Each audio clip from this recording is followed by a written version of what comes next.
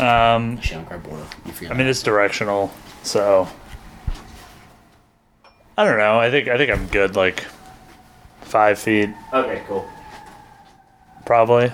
I do like an audio processing pass that kind of brings everything up to the same level. Yeah. Make sure you get the fire trucks in it. Yeah. Is that a fire truck? Might be an ambulance. Fire truck. Yeah. Yeah. It's honking. Ambulances don't honk. Is that? Yeah, I guess. Yeah, I haven't seen a. Yeah, because I guess fire trucks aren't as nimble. Yeah. Yeah. Okay. It's weird when you get like added in a tweet by somebody with like a lot of followers. What? Just because like.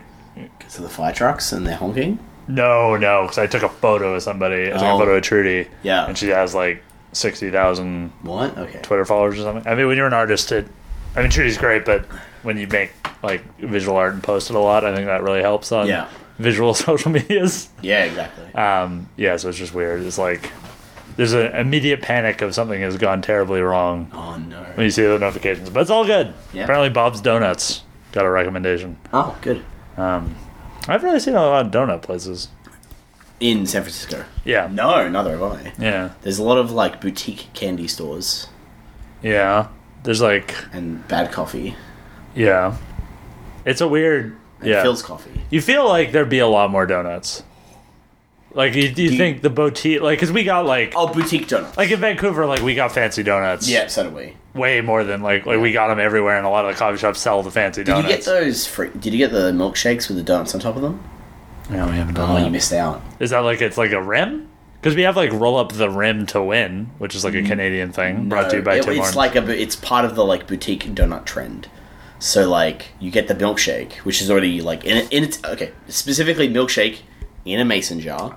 Just to check, that's like an ice cream drink. Yes, ice cream and milk. Because I could see milkshake being one of those like, if you're in North America, the UK, or Australia, it can mean drastically different things. That's true. Yeah, you could think it means like Calpis, like because your iced coffee is different. Oh, it depends what you order. If you order an iced latte, it's like milk and coffee and ice. And if you order an iced coffee, you get ice cream and cream sometimes, depending on where you go. But tell me more about this.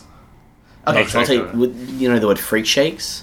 They're like, no. Okay, so that was like a 2015-16 trend, but it didn't die out. Or across the either pond. Yeah, so it's basically just milkshakes in a mason jar with donuts on top, or like cream and shit, and they just put like a big swirly straw in it, and it's like verbose and designed for Instagram. It doesn't taste very good. Also, they usually cost about $15. Though, to be fair, milkshakes, I think, are always too big. That's true. Like, for me, it's like a milkshake can be a meal substitute. Yeah. Because it's like you're getting like good 700 mils yeah, for sure. of ice cream, basically, with a little bit of milk. And in this case, plus the donut. Plus the donut. Yeah, these are like desserts to share. Yeah. But, the dessert for Instagram is an interesting... Yeah. I mean, I don't really post permanent things of food. Yeah. I take photos of food when I'm traveling to remember it. Because it's like, I'd be like, look. You don't post them publicly. Look at all these Sunday roasts I had, Dad. Yeah. Like, your Yorkshire puddings are better than anything I had in the UK, and I was trying really hard. I was doubling up. Yeah. 2 Sunday roasts a day. You couldn't get better Yorkshire puds. Than my dad. Yeah. Huh. Which is crazy. Is he local? Or is it like he's local to me. Yeah. No, I mean, is he originally from where? No.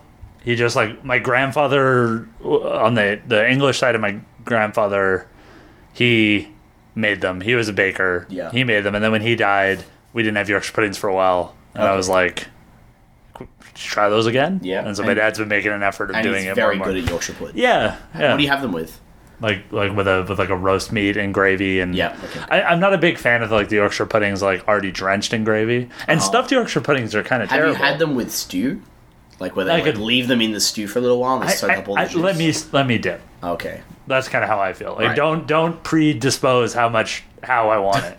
Like, I mean, they're already dipped in enough lard anyway, so... Yeah, they're like eggy, buttery goodness, like deep fried in lard, so I don't see... Like, let me decide how much gravy it is. Let me decide how many I'm going to have. Yeah. It was actually there's this really cool pop-up kind of flea market in like East Vancouver. Yeah. I think it's called like the East Vancouver Flea Market. It's super like hipster. Like I think it was originally like a proper flea market. Now it's just like people selling cactuses or people who sell like nothing but pins that have animals on them. But there was like a Yorkshire pudding lady by donation. Oh, okay. Yeah, it was like pay what you want for these Wow. Yorkshire puddings, but they were sweet. What? So they were like rolled in cinnamon sugar. Yeah. Or like chocolate sprinkles. And people would pay like 50 cents for them? No. I mean, Like $2? yeah. Yeah. I mean, like, I think I paid $3. Like, I think I paid, like, it was a muffin in a coffee shop. But the thing is, it wasn't fresh because you had to bulk do them. And I think Yorkshire puddings have a shelf life. So you should ask your dad to make sweet ones now and see if he does better as well. Yeah. But don't post food to Instagram, personally. If you follow me on Instagram, I post... I don't even have an Instagram to post to. Yeah. Well, I mean, I'm posting images to Twitter. I got jokes. Yeah. I see funny things. Yeah. I might as well post them to both. Yeah. And Instagram actually performs a lot better than Twitter. Yeah. I need to figure out a way to get this podcast on Instagram. But Instagram convert to those likes. Yeah, because Instagram doesn't really want you to leave it. Yeah. So it's kind of difficult. Like, I wouldn't mind doing like a... They don't have link outs, right? No. Yeah. Link in my bio is what I can do, but I think I only get one link. Oh, wow. So it's like... it's kind of aggressive, like, using that on a podcast. But I post sometimes food of stuff I cook. Okay. But I only post those as stories. So why do you personally not want me to post food on Instagram? Oh, no, you can. Oh, okay. You can do whatever you want to do. I just don't want to do it. Oh, okay. I don't really want to see it, personally. So you don't want to post it either? So when you eat food, Yeah. how do you feel if you have to stop so people can take photos? Offended. No, I just don't do it. Yeah. Me and my partner would go for brunch, and we are testing to see how effective it is to take photos and then post them on Instagram and then on her account. And she's like getting more likes on her consistent cute breakfast photos of food that she is on her personal brunch or just her personal Instagram account. Yeah. And it's like the ironic thing is the worst thing she ever ate had got the most likes. It was like this it was waffles with all this shit on it. I had do you know those eyelet droppers that are long thin tubes with a spongy plastic at the end? I know of them. So it was that Never with seen them. syrup stuck into the waffles. It was all very ornate. And it had popping candy on it and things. Oh, It's disgusting. Yeah. But it got the most likes. Yeah. So that's how I feel about it. Basically. I mean, it's weird. It's weird because for me, I mean, maybe it's a generational thing, but I don't really want to market for you, without you paying me. Yeah. If you're a restaurant, you want to invite me in. Yeah. You're listening to this right now. You want me to invite me in? I'll post whatever you give me. Why don't we just go for dinner? To Instagram. What's that place called? I don't even remember. It was like Garage, but with a J. Oh. A bad name. Yeah. It was bad signage, but I almost... I guess I'm going to post this afterwards. So so no one will know. Nobody will know it. Next year, it'll be full of people wearing Question Bus merch. Yeah. And then we never go again. It's a weird... I don't know. I look at social medias as different things for different social medias. Yeah. And I just don't... The brand of me, I'm out here eating these elaborate meals... Yeah, for a while we didn't even post food. Not food. We didn't post alcohol on our company accounts because we were we want to make sure everyone knows how poor we are. Oh yeah, that's interesting. Because then I see people who are struggling cool indies and they're posting photos of them out at parties and stuff. I'm I know that those are being comped because I know how indie parties are, and I know right. I know that they're at a party that's Sony and it's all free. Yeah, but not everyone knows that. Maybe they think they're better off. I don't know. Yeah, it's weird. It's a weird thing. Yeah, I've noticed. I'm definitely monitoring it more now of what people are posting. Yeah. And kind of how I feel about it. Not necessarily judging them, but just would I post that? If the problem is I don't want to say anything. Well, right now, I can't post a lot about where I am physically in the world because I'm trying. I posted that I'm at GDC, but I'm trying to avoid talking about specific places or parties or anything or where I'm staying. Yeah. Because of what I recently just launched, right? And that was a recommendation from our agent, but also something we were just kind of cognizant of that, okay, now while we're marketing this game, maybe we shouldn't be super promoted, super high profile about where we are in the world. Yeah, normally I would be on Twitter, hey everyone, I'm at the Marriott, let's go get a coffee or a beer during the last GDC, right? Yeah. And now I'm just I'm in San Francisco. That's it. Yeah. Yeah, I normally don't like to post where I'm going. Yeah. Like, even when I go on trips, it's like I save them all for afterwards and then post them for weeks. And Yeah. it confuses everybody because they assume I'm still in fucking Brighton. Yeah. Like, I was in Brighton for 3 months. Like, is that... They believe it. Maybe. It's a great city. Yeah. And Develop's a great conference. Oh, you went to develop? Yeah. Okay, cool. Yeah, I don't really like posting exactly where I am in general. The GDC, I feel like there's a little bit of a social pressure for me to like. Yeah, because I need to put GDC on my title and I need to tweet. So you also did that. Yeah. So people I forgot about or Can people remind you. can remind you. Oh, hey, I'm here. We Yeah. should hang out. Oh, yes, we should. And it's never been like, oh, I don't want to hang out with you. Yeah. It's normally I do. It's just like I don't. It's good to like be visible. It's like, oh, are they at GDC? I can go to their Twitter and see. Oh, they are. Yeah. So Something we like get that. like a certain. You get to a point where you know enough people that you like hanging out with, that you don't have enough time at GDC to see them, and you'll forget about certain people because you only like for you and me, right? We're not Yeah. from the States, and Just like the only time we hang out. yeah, exactly. Yeah. So we need to like make sure that we hang out, and then there's all the other people that you know who are from the States or from the rest of the world, Yeah. and you only hang out with them when you're here because like it's why I avoided the Australian parties or the Australian like Yeah. hangouts. I'm not full. Like Kevin Regami is like full. He just wants to talk to people. Yeah. He- Does he try to see New people. everyone? He tries to meet new people. Like he's like the extreme, Right. and like That's so hard though. Jeff is the opposite. Yeah. Jeff's only really going to talk to people he's already knows. Yeah. already knows well. Yeah.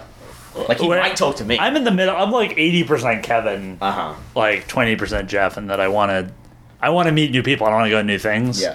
I feel like during the day when I'm sober, I much prefer to just talk to people I know and like catch up and try to figure out like what's going on in their business. And then at night, I'll go to parties and I'll have a few drinks, and that's when it's worth meeting new people. Yeah. But I'm so sick this GDC. I don't know if I'm going to be able to handle it either. Yeah. I did. The health tips are funny. Like the GDC tips in general I find pretty funny. What's the worst tip you've seen? Because The problem is like they're all good tips. There's no tips I wouldn't you wouldn't rate. I wouldn't say don't do that. Yeah. The tips are all good. It's just like it's a I think the critiquing the tips as much as like I find some of the tips funny, Yeah. critiquing the tips I find even weirder. Like that's actually the worst tip is the like don't listen to tips. Yeah. No, you should always take advice. Because you should always take advice. You don't ever have to use it, but I'm a believer that you should always listen to advice. Yeah. Because even if it's bad advice, it's good to hear. Yeah. Like somebody gives you the worst advice possible, you're going to remember that and not do it. Yeah. Is kind of how I feel. So I think that was the thing where I saw people that are like, oh, don't take these tips too seriously because you're not them and everybody's different yeah. and everybody has their own setup, which is true. Yeah. Which is why like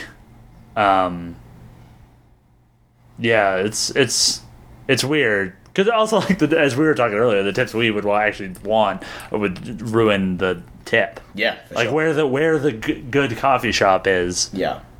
Or where's the coffee shop that's okay, but then Nobody goes. goes. GDC. Yeah, then nobody That's more goes. important than the right? quality.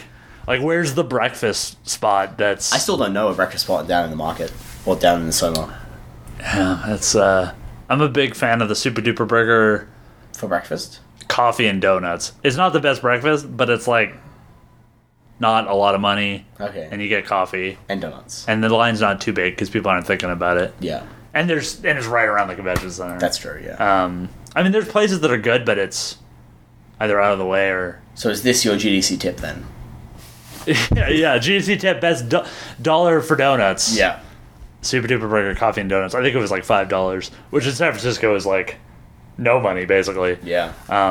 So yeah, I mean those would be tips like, oh here's my GDC tip, Yeah. which might get me in trouble, but GDC hotels are a great way to save money on Oh, hotels. yeah, okay. But they charge you the same rate per day if you book like a whole week. Because like I'm here Saturday to Saturday, I think you're here Saturday to Saturday. Yeah. So So it was actually cheaper to book part of them through the GDC hotel thing and then go just book them by myself on the other end. Yeah. So that would be that's my GDC tip. Yeah. Because you assume because the savings you normally get that the GDC hotels is the cheapest way. Yeah.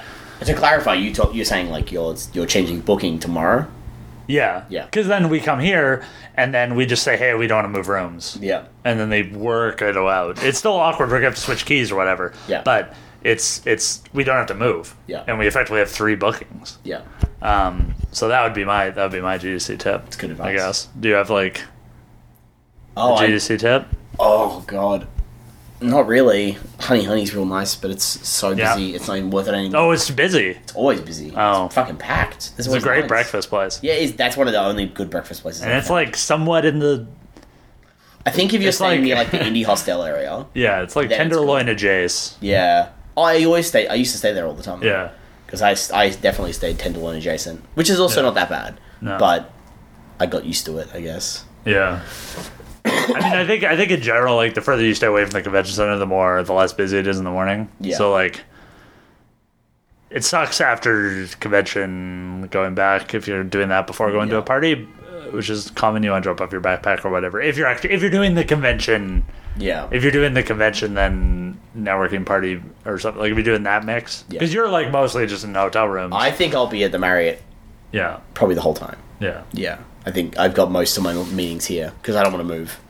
And then some people have, like some companies like Oculus have booked hotel rooms that you go to. It's really weird. Yeah. I was there. I helped you carry a computer there. Oh, yeah. Last time. Yeah. And I was like, this is pretty nice. Yeah. It's like an apartment. Yeah. I guess another GDC tip, because I've been following, like, I'm part of the, like, fellowship at GDC Facebook group, Yeah. which has a lot of people in it, but a lot of people that post are, like, never gone. Yeah. And they're like, what's the dress code for this party? Like, they're asking questions like that, which it's like if you've been to game development parties. You know there is no dress code. Yeah. There is no dress code. And really, like, you'd be hard-pressed to overdress. Yeah. Like, there are people who are constantly suited and booted and Yeah. nice dresses and full hair, like, or whatever, but they're never, like, shunned Yeah. out of a party. Yeah. But my advice would be, I would suggest, like, the first GDC you go to is, like, an informational thing of getting used to the city Yeah, and, like, for meeting sure. people. Because the other thing, too, is there's a lot of people booking Airbnbs getting canceled. Yeah. Well, there's people. Oh, yeah, that happened to Winston. Yeah, We, but Winston knows people. Yeah, for sure. So he can, like, you know. if you were like, oh, my hotel has been, like, my Airbnb got canceled, I'm homeless, Yeah. you'd be able to find somebody that could sleep, you could sleep on somebody's floor. Yeah. But if you're some random, not random, but new to the industry or new to GDC, you don't know anybody. So it's like, Yeah. don't try and, like play it somewhat safe. On the first time. Yeah. Yeah, what like about- hotel, Oh, the first stuff. Did you meet me the first GDC that I was there? Probably not. I don't know. This is Yeah. only my, like, 4th GDC, God, what year is this? 2018. I think the first time was 2015. And that was... So it's only been 4. And that was the first time I went, and I had to run a booth the whole time. Yeah. I had to run, like, the Xbox lobby booth. We walked past that before. We saw those little stands going up. And that was fucking awful. But I didn't really do any work the whole time. Yeah. So I was able to just, like, get a lay of the land. Yeah. And now it's easier. Then again, all this GDC advice is terrible anyway, so... Well, I think it's a good trend. Like, Yeah. the, hey, here's some advice is a better trend The than question is your advice better, or does mine just get more likes on Twitter? oh, Yeah. yeah. I mean, yeah, there is that bit of social media where it's like, this is for the likes, not Not for the actual advice. for the actual advice. Yeah, there are like blogs that have been up for years that are still really good to look at. Like Mike Bithell wrote one ages ago. That was the first one I read, and that was still true to this day. Yeah. Yeah, it's really strange. Yeah. I think it's an interesting. Like, I find those, like, event-based social media things kind of interesting. Yeah. Yeah, it's a good. I think it's a good thing, and I think it's fine. People make fun of it. Like, I'm fine with yours. Like, yours is funny. Yeah. I didn't even do one because, like, I don't know. Well, now I feel like I've just like gone full circle though, because I like made fun of it, and now I just gave it advice. So I guess I have to make fun of it again, or I don't really know how I can escape this loop. Yeah. Well, yeah. What do we do next year? Should I schedule my GDC advice? Yeah, for next year. Yeah, you have to talk about how you schedule your GDC advice to make sure that you're the first person to tweet about the advice thread. Right. Oh, so that's the funny troll. So yeah, like, genuine advice in August. Yeah, and you need to make sure that you're the only person getting like the only person who's getting the likes. Yeah, because you're the first person to do it. But the thing is, people see it and just do their own. Oh, but you'll be first. You have to up yourself every year. But I won't. I'll be. Yeah, but it's. Oh, so I'd have to do hashtag like. So like this GDC advice 2019. Yeah, like this next year you could probably get away with doing it as late as like January, right? Or April. Yeah, or real early. Yeah. No, but that's bad, too though. Close. Yeah, it's too close because then people will figure out what you're doing. Yeah. But the thing is, if you wait till like January, which is later than most people, and then you push it back by a few weeks every year, you'll always stay ahead of the curve. I think it's good too because it's like a level of. Also, you need to book flights and stuff about that point.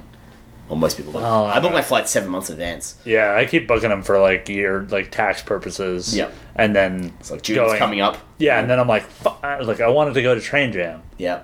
Oh, you wanted to go to Train Jam? But I'm like already booked the flight. Yeah. So I jam a lot. Why did you want to go to Train Jam? I think it'd be. I mean, I wouldn't mind riding the train, seeing America's I can interesting like geography, because most of America I see is just like the West Coast. Vancouver light. Yeah. Like Seattle, Portland. Yeah. Here, it's similar. Sands, mountains, or sands, ocean in LA. Like we're far away from the ocean and stuff like that. So, whereas in like Texas, it felt like Texas was great. It felt like did you do Texas this year? No.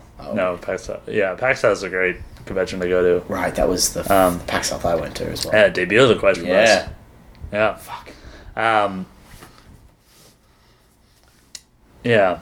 But I wouldn't mind doing it, and also, like, I wouldn't mind trying to do it in that. Like, that's a profile enough. It seems like a social thing. It seems like I know enough people going that it's not like me and a bunch of university students, which is fine. There will be. I do want to do Global Game Jam. The issue is that... done Global yet? No, because I don't get the notification. It's like either I don't know about it's coming, or I don't want to do it that weekend.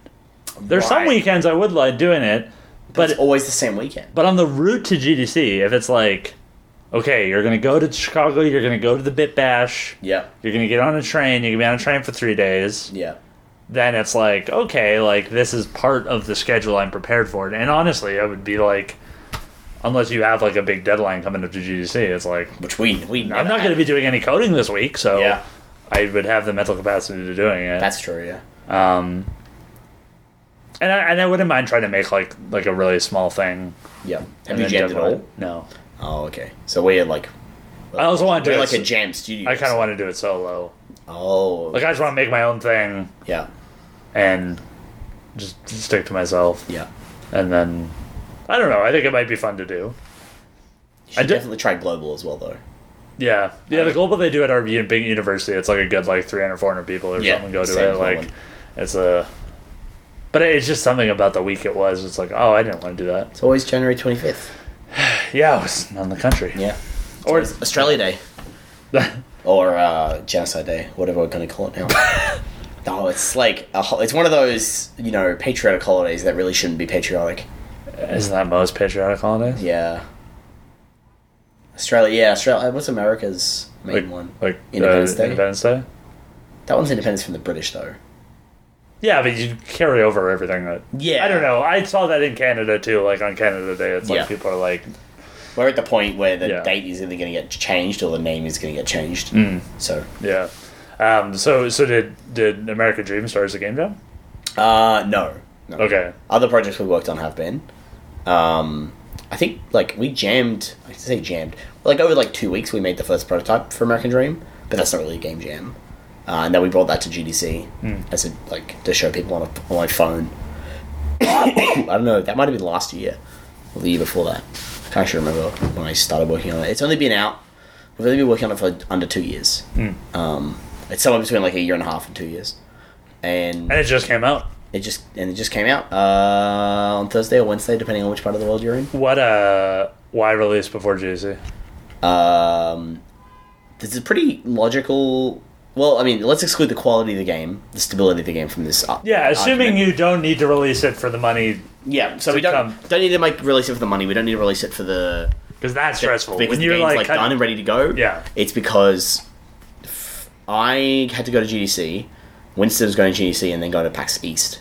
So development would just come to a standstill anyway for the next week and a half. No, sorry, week to 3 weeks. So we were like, let's. Because when I get back, we're just going to do patches because my tech people are still there.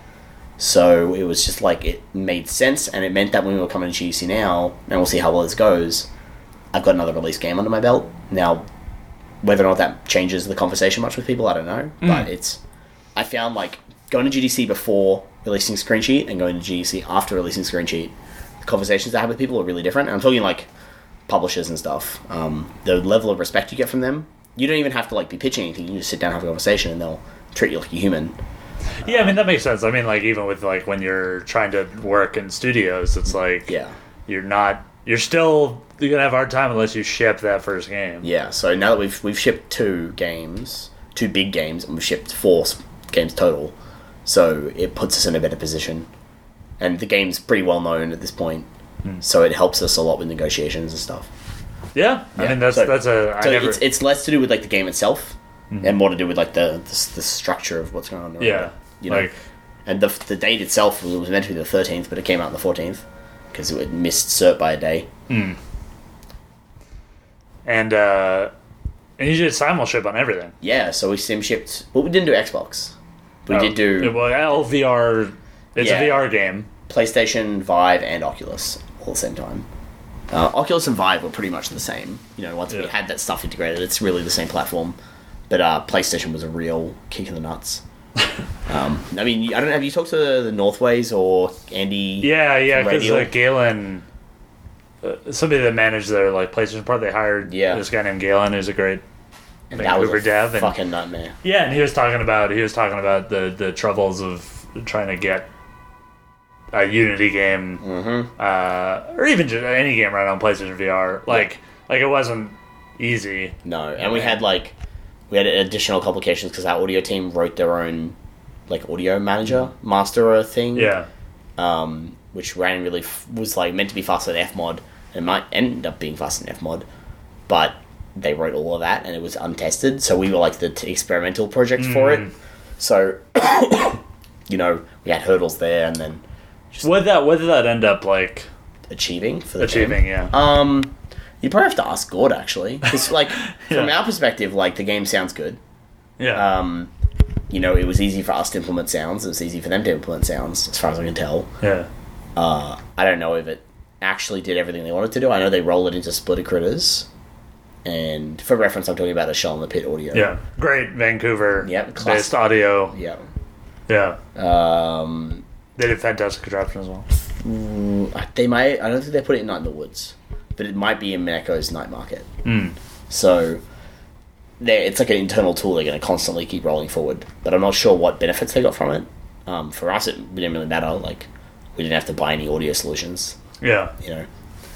That's cool. Yeah. I mean, I talked to the programmer, the kind of main programmer behind it, and it's Chris Damick. Yeah. It's a real crazy, because I feel the having the programmer there as part of the audio solution is kind of nice. We were buying Muna and Chris. Yeah, it's a nice add, especially because it's with the indie teams. It's you might not in Darkest Dungeon. It all just fell all the audio stuff just kind of fell on me, and I just do it whenever I had time, and it was fine. But it was that's time I'm not doing other things. Yeah. And not to say it's not valuable, but it's nice to have somebody that's knowledgeable about the system that they're kind of selling you. Yeah, for sure. Most services you get don't come with that level of. They don't come with an engineer. Yeah. Yeah. Yeah, you're kind of oh, here's your analytics system. Good luck. Just send it to JSON. Yeah. Right? They're not there's not somebody there that's okay, I'll hook it up into your game. Yeah. But yeah, that's it's cool. It'd also be cool to see. I'd be curious to see what was shared. Like, that's actually, like, kind of a talk I would like to see, is, between the different that- Michelle and the Pip projects? Yeah. Yeah. Like, with this thing, because it's kind of it's kind of probably good to be one of the first ones. Yeah. Just because, like, yours will be stable. Yeah. Yeah, I know It's what you mean. out. Yeah. Right? It's like the future ones are the ones where it's like Starts getting everything in sync is gonna be tricky. Yeah, I think for us, they had to do a lot of work to make sure the physics sounds like attenuated correctly. Because they would if you shot something, it would have variable volume and stuff based on the velocities of the bullets hitting it and the angle it hits it at. Oh, that's cool. Yeah, and stuff like that. Yeah. Little details that no one cares about, but everyone cares about. Yeah. Like, it's something that, like, somebody who's super passionate about that will tell. Yeah, straight away. Will show people that, or tell people about that will, like, be a level of enthusiasm you're not going to get from, like, most of your fans. Yeah, probably. And what's the game again? So the American Dream. We haven't talked about it on Question American Best, Dream have we? VR. The American We talked to Dream. Winston Tang. Oh, okay. A little bit about Winston it. Tang. Winston. Yeah. And it's a virtual reality game where you do everything with guns. And it's set in 1950s America. It's like, it rounded out as being like about 20 levels of content. It's about 4 hours long in the end, and it's like really narrative heavy experience. Is that, like, long for a VR game? It's long for like a bespoke VR game. You almost said boutique. Almost. So close. So close. Yeah, because like there are ports of games that are in VR that are longer than that, but there aren't many bespoke. Like, made for VR things. Yeah, exactly. Yeah. And so it's in the longer end. And it's not just like a lot of like, here's the gun shoot challenge 1, here's gun shoot challenge 2. Like, it's all based around the story of using guns for everyday life and how we sort of teach you different stages of life. The thing that was very interesting to me is that guns are, like, to, let's say, people like the Northways. Yeah. They're pumped about VR. Yeah. But then they see, like, just a shooting range. Yeah. And it rises on Steam, and then they're like, ugh. Like, they're just, like, not enthusiastic about that. And I thought it was interesting how you guys made a narrative, I think ultimately a narrative experience around Guns. And for me, it was like one of the first gun games I played. Yeah. And I was like, hey, these guns in VR feel pretty good. Yeah. And, like, was that always kind of the like, was that angle kind of the intention? The fact that we kind of like hit both niches? But like, is it the gun game for people who hate gun games? Like, no, I think it's actually like a point and click adventure. Is the closest analogy. But it has really good guns. Right? Yeah, like you got the whole John Woo reloading. We kind of mix between levels, tend to mix between being like sort of more what you've played in the demos, which is like levels that have like a core mechanic within the level. They're like, this is the game loop, you play that loop, and there's some narrative that goes on through it, and you have a lot of intro and outro stuff, and then levels that are more like telling a story within the space. And yeah, it was never really intentional that we would like make this thing a shooter to appeal to the VR audience, because at the time I don't think VR had even officially, I think Vive was out, Oculus was coming, and PSVR was still like half a year off. So, but when we started making the game, so we didn't really know what the market looked like. We didn't know what the price of things were. We didn't know what was selling well. All we knew we knew Tilt Brush was going to be big. That's a great game. Yeah, right. But we didn't know that like what was going to be really dominant on the market.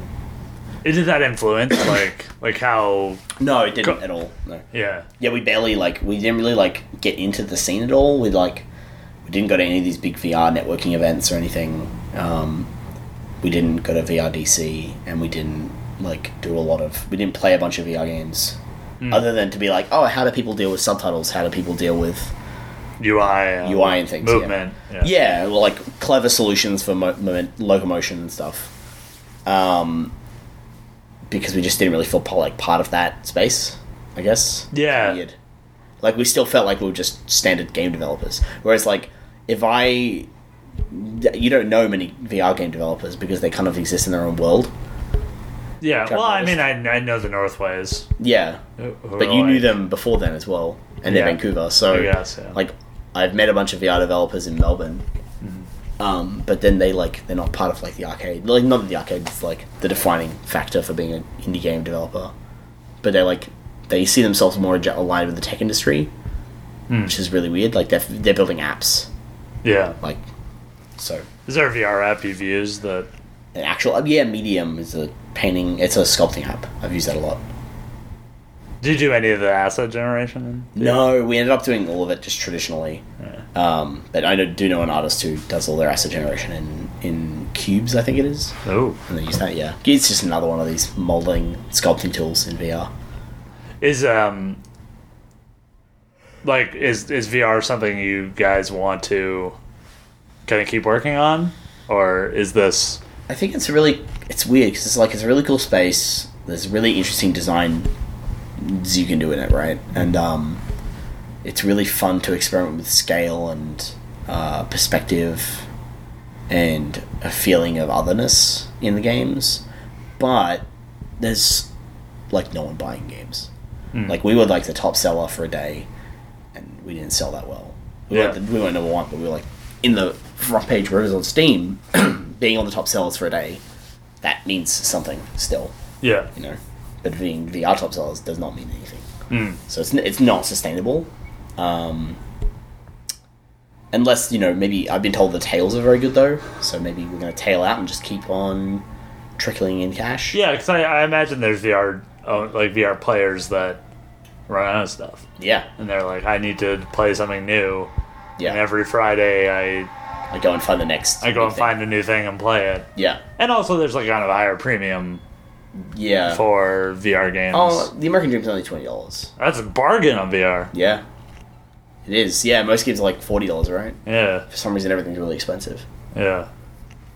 It's So was making a VR game did you guys come up with a bunch of other VR games you? No. We came up with the American Dream, and we had to prototype it in VR because it didn't make any sense elsewhere. We would try because of the novelty.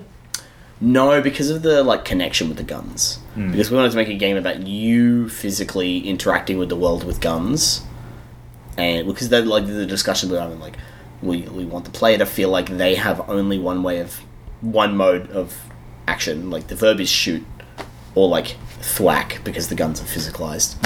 And I want them to feel that have you seen babies with knives strapped to their hands? No, and I hope I never do. I hope I never walk into a hospital and but that's basically the image I'm trying to make you feel. I want you to feel empowered and helpless at the same time, and you can't do that in regular platforms because you have a sense of separation from the screen, but also you just can't have that one-to-one interaction. Because VR gives you a lot of control, but in our game we give you so much control that it doesn't do a whole lot. That makes any sense? Yeah. Emotionally, you're oh, I have this gun, but it can't actually, do anything useful. Because, shooting guns is difficult. Yeah. It's difficult, and they break things, and they... basically, all they can do is break things. Yeah. Like people, yeah. What was it like pitching this? To, publishers? Just people. It was pretty easy, but we got the pitch really early, which was, it's a virtual reality game about living your life with guns. So we'd already established that it was going to be initially it was a lot more job simmy, where it was going to be bespoke environments with lots of content in the small environment, and then it went more in the line of this narrative, which was bespoke environments, but shorter sessions of content and switching between them. And yeah, we always just pitched it as that episode of The Simpsons where Homer has a gun, or what happens when the guy from Call of Duty comes home, and tries to make an egg. Because all he does is shoot all day. So clearly when he's at home, he must shoot all day. But that resonated pretty well with people. Yeah. Is pitching because it is funny. Yeah. In a lot of ways. Yeah. Is pitching humor difficult?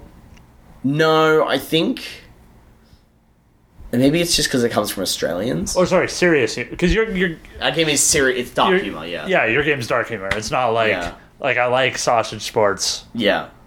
but that game immediately is funny. Yeah. So Like you look at it and you're like, I think that the seriousness of the humor is the harder bit. So like pitching it as a funny game, isn't it funny that you get to use guns for everyday life? Like there's a GIF we use on our Steam page now where it's like cracking a beer with a gun, right? That's really easy to communicate. yeah. It's the like implications of the gameplay. Like, what are you actually doing? Like why is the player doing this, and why are they committing to this whole game, and like what are they getting out of the experience? Was that like a big struggle? Like the idea, like so it's an absurd concept. So you say like we never put it in our marketing material intentionally, because one, it would have been very hard to pitch, like to try and communicate that this game has like not a message but like an emotion it wants to evoke. But also because we wanted to market the game as a at face value pro gun game.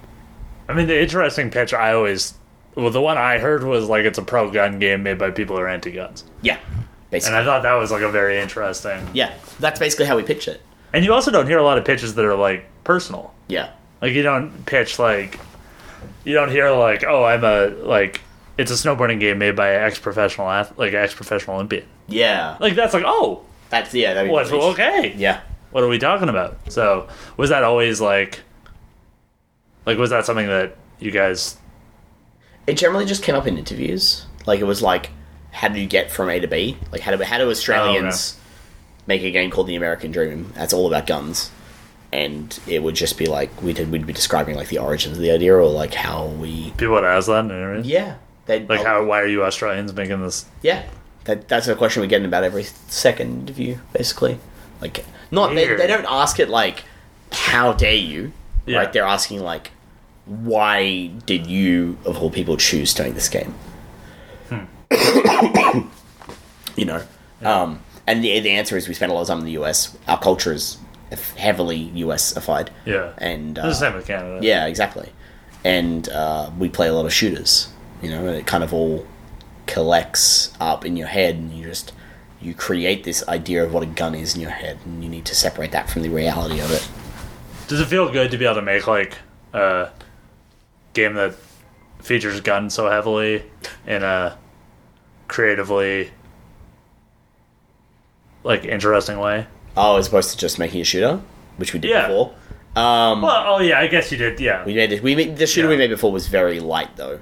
Screen sheet. The screen sheet was incredibly light. Yeah. Yeah. Yeah, it felt... Actually, it kind of makes sense. It's like you're almost building which is funny that they're just samurai punks and not cowboy punks. Like samurais don't have guns, except in Samurai Gun. Yeah. Maybe that's like a meta thing. But yeah, it's kind of interesting that you're like maintaining the shooter. Yeah. This kind of shooter lineage. Yeah, of like us continuing to twist the genres. The genre. There's a lot of subgenres within shooter, you know? Yeah. I'm a big shooter fan myself. Like. But the question was, what do we have fun, like, doing something a little bit more experimental with? Yeah, because, like, I want to make a AAA, like, competitive shooter. Yeah. Like, I like the genre enough, I want to do it. Yeah. But the realities of that is so absurd that I can't even fathom where I get there and where I'm willing to risk it and not just be another shooter. Right, okay. Yeah. Because huge studios can't accomplish that. Yeah, it's true. I guess we've always, like, narrowed in on... Because we made 2 shooters so far. And both of those shooters narrow down on something that is not achievable by AAA, or wouldn't normally be achieved by AAA. Yeah. Like, no AAA studio would ever decide to make a competitive multiplayer game with no characters. Yeah. Right? Like, yeah, especially post Overwatch. Post Overwatch, right? Like, but like you look at it doesn't. I didn't realize at the start that that's why they would never make it. Like, it's not because the mechanic is so innovative. The mechanic's good. It's fun. It's interesting. But like the fact that there is no level of player attachment to the characters in the game because they don't exist. Yeah. Is very strange. For anybody. Yeah. Like, who do you put on the shirt? So for that's the reason there's like no merchandise for screen sheet. And you're such a merch guy now. Yeah. Oh god. And then the American Dream was like discuss, like, it was interesting and fun to discuss the reasons. To come up with screen sheet, you have to, like, think very deeply about shooters. So then American Dream is like, why did we think so deeply about shooters? Like, why are we not exploring other spaces? Other genres. Oh, weird. Like... So, like, your development is it's like you have guns strapped to your hands and you're programming. Kind of, yeah. Like, and mentally as well. I kept coming up with new arena shooter designs after screen sheet. I came up with 3 or 4 different arena shooter designs. And I'm like, why are we just going around this circle of, like, this is the design space I feel constrained by? And we still... But the constraints can be helpful. Yeah, exactly. So you kind of want to embrace it. Kind of. I don't know if that's why this is all, like, thoughts on a decision that was made 2 years ago. Yeah, I mean, you guys thought of a cool game idea and thought you guys could make it and made it. Yeah, basically. And so, like, that's how 90% of these go. Yeah. And then afterwards you kind of were like, oh, well. I guess that's why we did it. Yeah, I guess that's why we did it. Yeah. I mean, originally it was like, trips to the US and FPS games. It's just a combination of the two. Yeah. Which is interesting because it's like the industry kind of loves to sell you an FPS and loves to have a convention in the States. Yeah. So it's like kind of almost like the industry made you do it. Right? Like, kind of. If the most popular games were racing games and all the conferences were in Berlin, you'd be making a game about car safety. Yeah, you'd be like, well, if in Berlin, do the pizza deliveries, are they driven in Ferraris? Right? Like, is that the... Yeah, it'd be a pizza delivery game on the Autobahn where everyone's driving 200 miles an hour. Like, that's kind of an alternate universe. Yeah, exactly. Thing. Well, thanks for being on the Question Buzz again. Anything else you want to plug? No, fuck that. You can buy some merch if you want. You can buy American Dream if you want. You can buy American Dream if you want. You can buy... Screen sheet. I mean, SamuraiPunk.com is just everything for us. Yeah. Why.com? Instead of... No, it'd be .com.au. Oh, interesting. You can't get a .au. Oh, I don't know. Do you have a .ca instead of .com? Yeah. What? Yeah. Oh. And there's .co.uk. No one has .au. Everyone has .com.au. And which I thought was very tacky.